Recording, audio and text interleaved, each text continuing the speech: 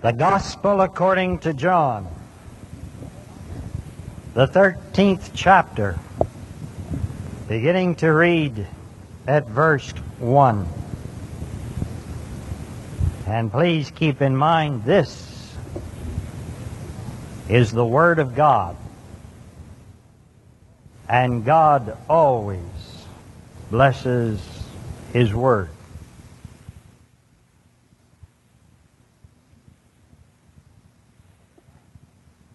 Now, before the feast of the Passover, when Jesus knew that His hour had come to depart out of this world to the Father, having loved His own who were in the world, He loved them to the end.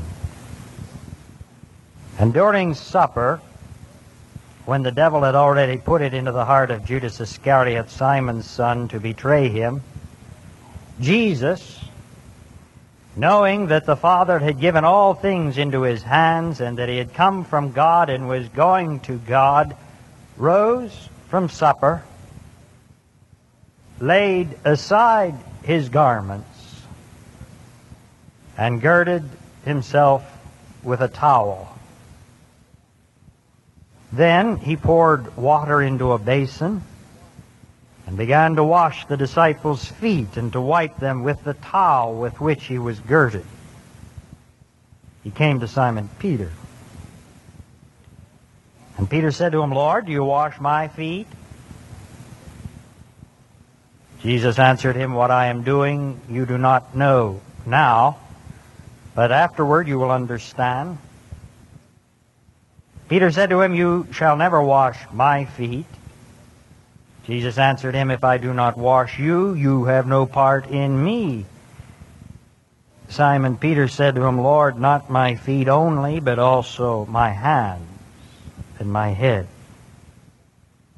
Jesus said to him, "He who has bathed does not need to wash except for his feet, but he is clean all over, and you are clean, but not all of you."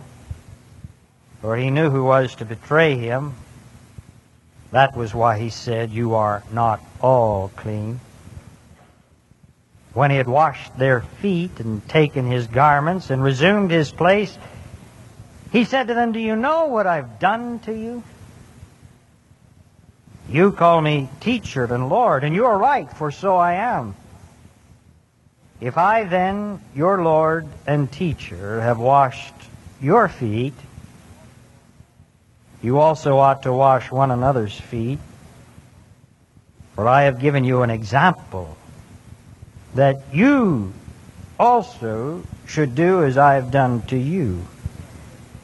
Truly, truly, I say to you, a servant is not greater than his master, nor is he who is sent greater than he who sent him. If you know these things, blessed are you if you do them. I'm not speaking of you all. I know whom I have chosen. It is that the Scripture may be fulfilled. He who ate my bread has lifted his heel against me. I tell you this now, before it takes place, that when it does take place, you may believe that I am He. Truly, truly, I say to you, he who receives anyone whom I send receives me. And he who receives me receives Him who sent me. Amen. And amen.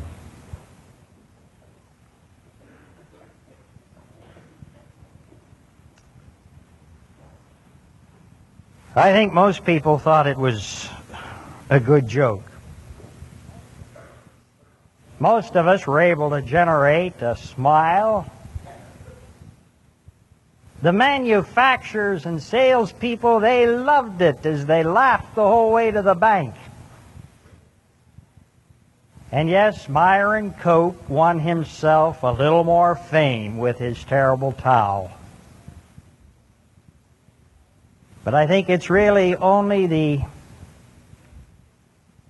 superstitious and the voodoo worshipers who actually believe that the terrible towel had anything to do with the great winning season of the Pittsburgh Steelers. But I think we as Christians should be the first to remember that 1900 years ago, Jesus Christ himself said that the way that you win is that you win with the towel, which is the sign of the servant. Matthew, the 20th chapter, the 26th and 27th verses. He who would be great among you must be your servant.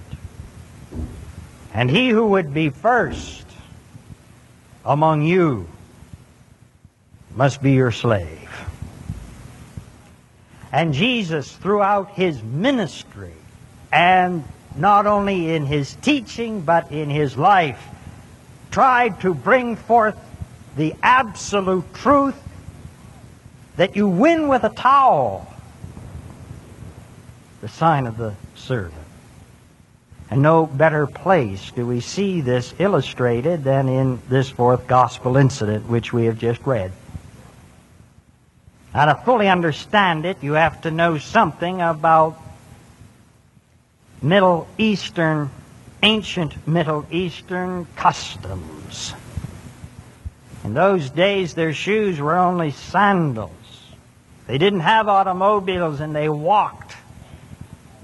And after bathing at home and getting all ready, before they went into anyone's house, there was always on either just the outside or inside of the door a large basin. Beside that, a pitcher of water and a towel.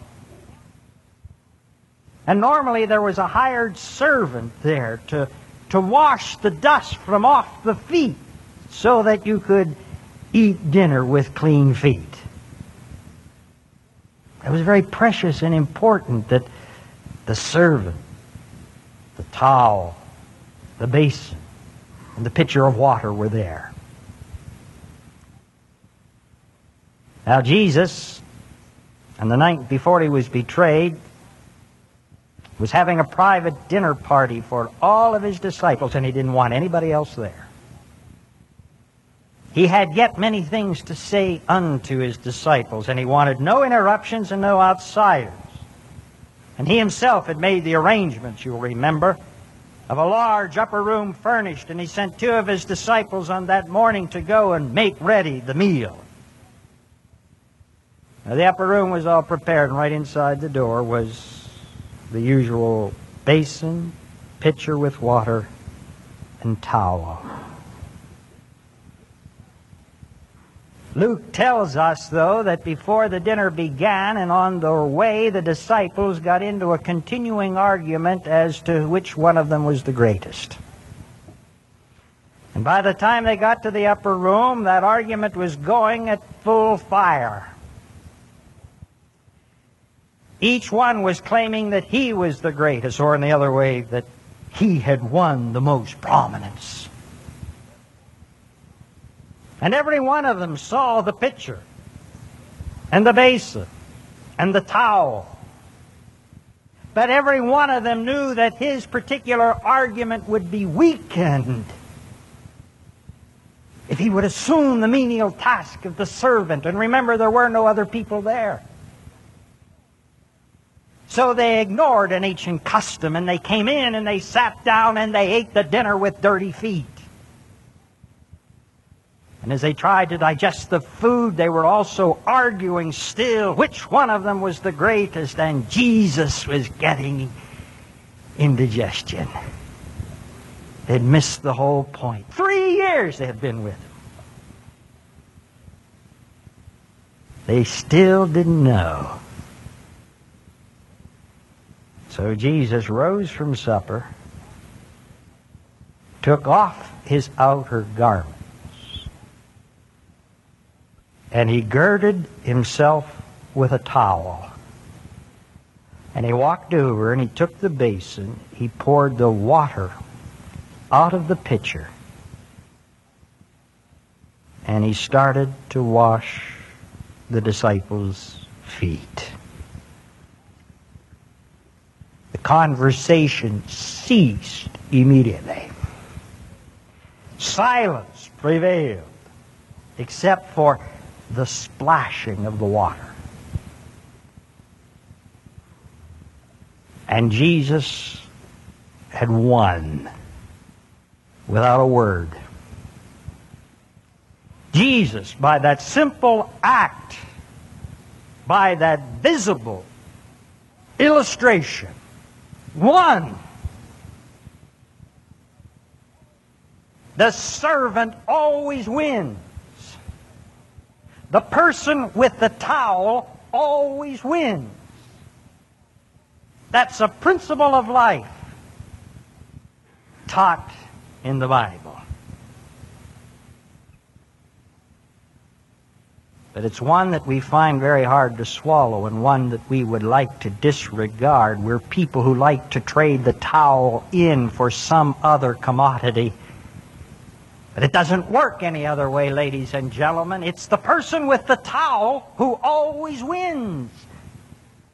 The Old Testament knew that, and when it prophesied about the coming Messiah, the one who would liberate the world and win salvation, it did not speak of that particular Messiah coming as a political leader or as a general riding on a horse overcoming his enemy, but it speaks about a servant, one with whose stripes we shall be healed. Read Isaiah 53. It talks about a servant who will suffer. He shall be the Redeemer of the world. And one of the reasons why people missed the importance and the personage of Jesus Christ was simply because they were looking for a general or a political leader or some high and mighty forceful person. And here came Jesus, born in a manger.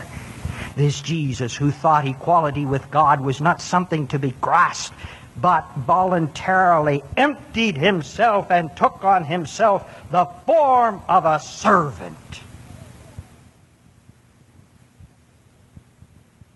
And the message of the Christian church is that on Easter morning, after the darkness of Good Friday, where it looked like he had lost, on that morning the world knew that Jesus the servant had won.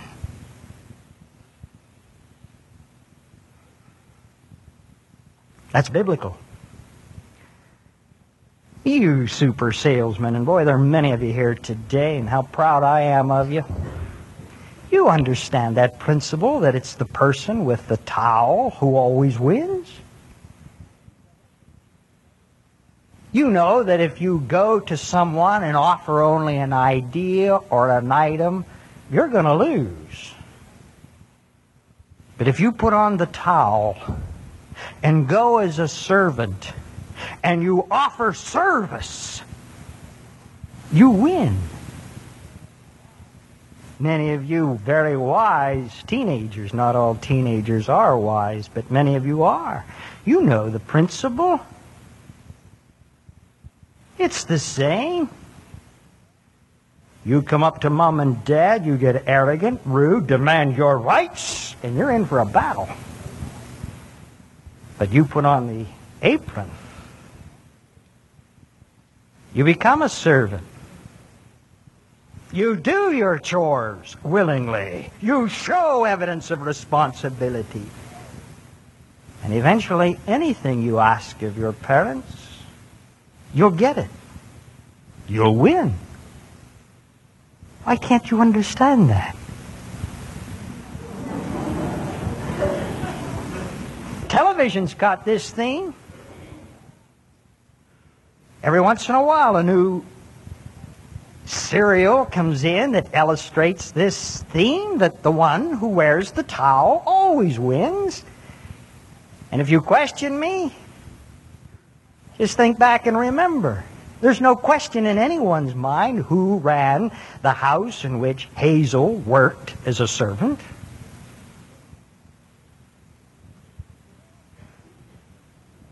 Where would Family Affair been with all of its victories without Sebastian Cabot. Mr. French won all the time. And even the current and controversial Soup.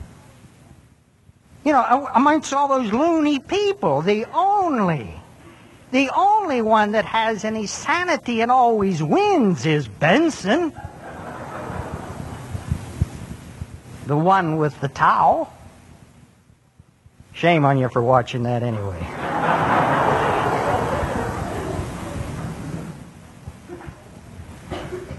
The one with the towel always wins. Always wins. But for some reason or another, we don't follow that philosophy. We seem to buy more the idea of the world who says that if you're going to win, you've got to rise, rise, rise, get.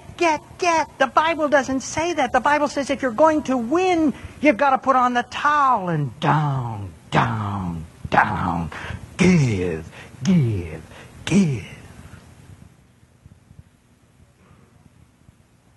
But we're afraid to trust that philosophy, even with Jesus Christ and the cross and with Easter morning.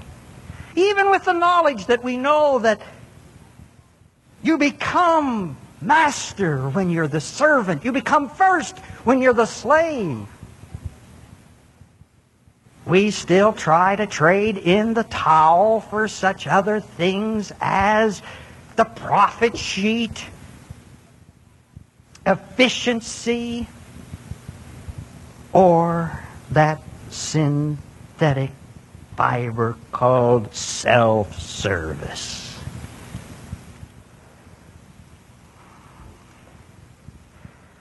Look what we've done to the grocery industry. I'm just old enough to remember the good old corner grocery store. Can remember there on Murray Avenue in Squirrel Hill. And if it wasn't in the midst of a ball game that my mother called me to take the errand, I usually enjoyed it. And I'd go with a little slip, 5 or 6 items. Sometimes we went 3, 4 times a week then to the grocery store. We'd walk in, there'd always be somebody we'd recognize behind the counter. It was the same person week after week, month after month. And whoever was back there, they always had on, the proverbial bid white apron, the towel. Usually you called them by name, they called you by name. And they went and got the products, not you. I'll never forget, I was always fascinated with that long stick that had a mechanism attached to it that had kind of a claw up at this end and a trigger down at this end. And with accurate precision, they'd go over and pick up that little round box of rolled oats from off the top shelf and pull it off and catch it with the waiting hand. I was fascinated. Real servants. And then when you're all done, they'd take that brown paper bag and with a short, stubby, need to be sharpened soft lead pencil, they'd begin to write down the figures so large that you could read them clear across the other side of the store. And with them adding them from that side and you looking upside down and adding the figures, they'd come up with the total. You'd pay them with a few dollars and you'd go home happily satisfied, especially as in my younger days I'd get 2 free pieces of penny candy. It was a great experience. I learned a lot in the old corner store. But what do we have today? The supermarket. We get out of our automobile, we go in, we grab one of those 2-tiered, 4-wheeled, silver things, and we begin to push and start playing the game of bump 'em and dodge 'em. Up one aisle and down the other. Watching out defensively as how the other person is driving his little buggy. Things go pretty good until you're in the aisle number 4 where 2 neighbors have stopped to visit, right between the pickles and the jellies. You just can't get through. Eventually you do, and then when you're all done, you get the job of standing in a long line. Of course, you get to choose your line. And then when eventually it's your turn to get up to that person who's been out of necessity turned into a mechanic and must work as mechanically as the machine he or she operates, never has time to speak. You have the privilege of writing out a big check because you're afraid to carry that much cash. And you take home the bundles, maybe make 2 or 3 trips, and hope, just hope, that you'll never have to come back again. And that's all done in the name of self-service. And we've traded the apron in for such efficiency as that. Look what we're doing to the gasoline business. We're in the process of doing that right now. You remember the time, it wasn't just but a few months ago, you could travel anywhere in these United States of America, and when you stopped at a gas station, you could expect service. There are a few of them left today. Now you go in, and you get out of your car. It's wonderful when the temperature's only 5 degrees above Fahrenheit. You wrestle that hose out of the tank. You put it into the gasoline tank. You stand there in the cold. You forget all about the crankcase and the radiator and the battery and the poor tires. Nobody looks at them anymore. And when you're all done, you wrestle the nozzle back into the tank. You run inside, and there's not a service person, but an attendant. And he is sitting on a big stool behind a console that looks like it belongs in the cockpit of a 747. You don't speak because he reads his figures. You pump the gas. You know what it takes. Usually he's a little bored because this is really not service. This is just sitting.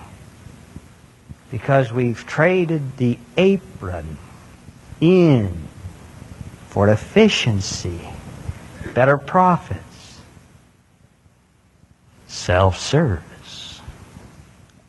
I wonder which institution will be next. Education? Government? The financial world? Churches? Ministry? Do your own funeral. That'd be quite a feat.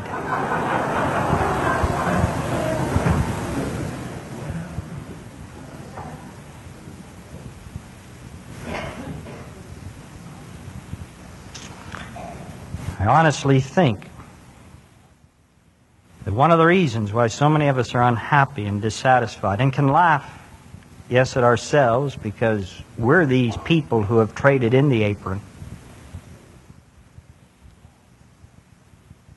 is simply because we don't quite realize what all we've done. I really think churches, schools, hospitals, government, businesses are in trouble today simply because for one reason or another we have traded the towel in on something else. I hope that you will never let me forget that here on Sunday mornings at 11 a.m. we participate in a worship service. Which means that you people who come here have a right to expect the best service possible. So that all of us can go out and become better servants of Jesus Christ. That's what it's all about. Not just to entertain or amuse or instruct, but to be of service.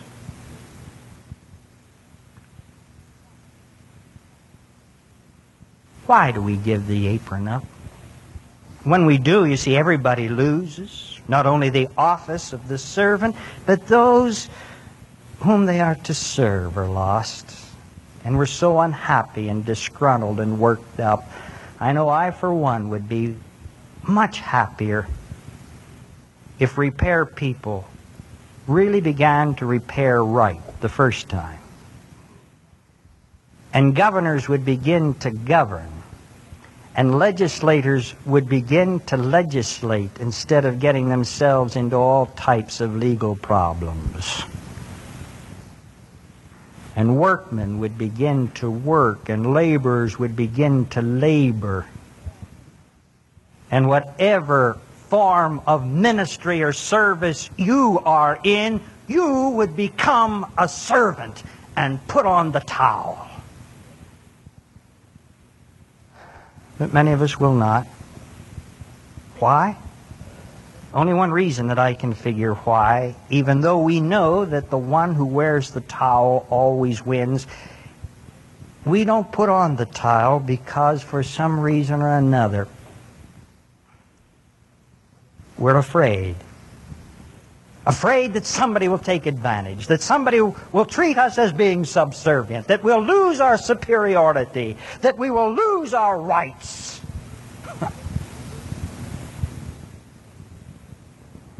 I'm not sure a servant has too many rights.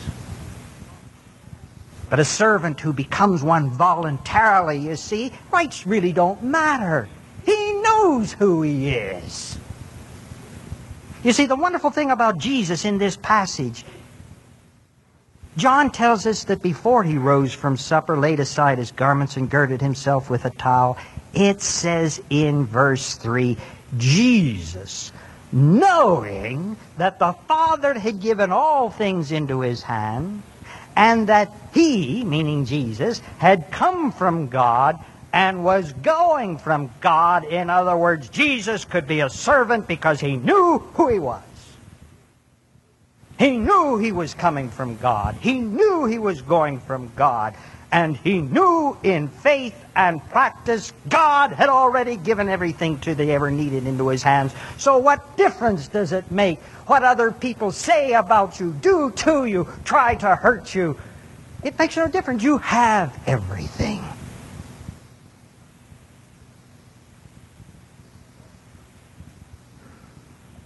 Before a person, you see, can have the freedom to be excited and to enjoy the privilege and to find honor in the position of servanthood, he has to know who he is. And we, ladies and gentlemen, are servants of God. Jesus Christ came as master of the world, but he came as a servant. And a servant is not greater than the master.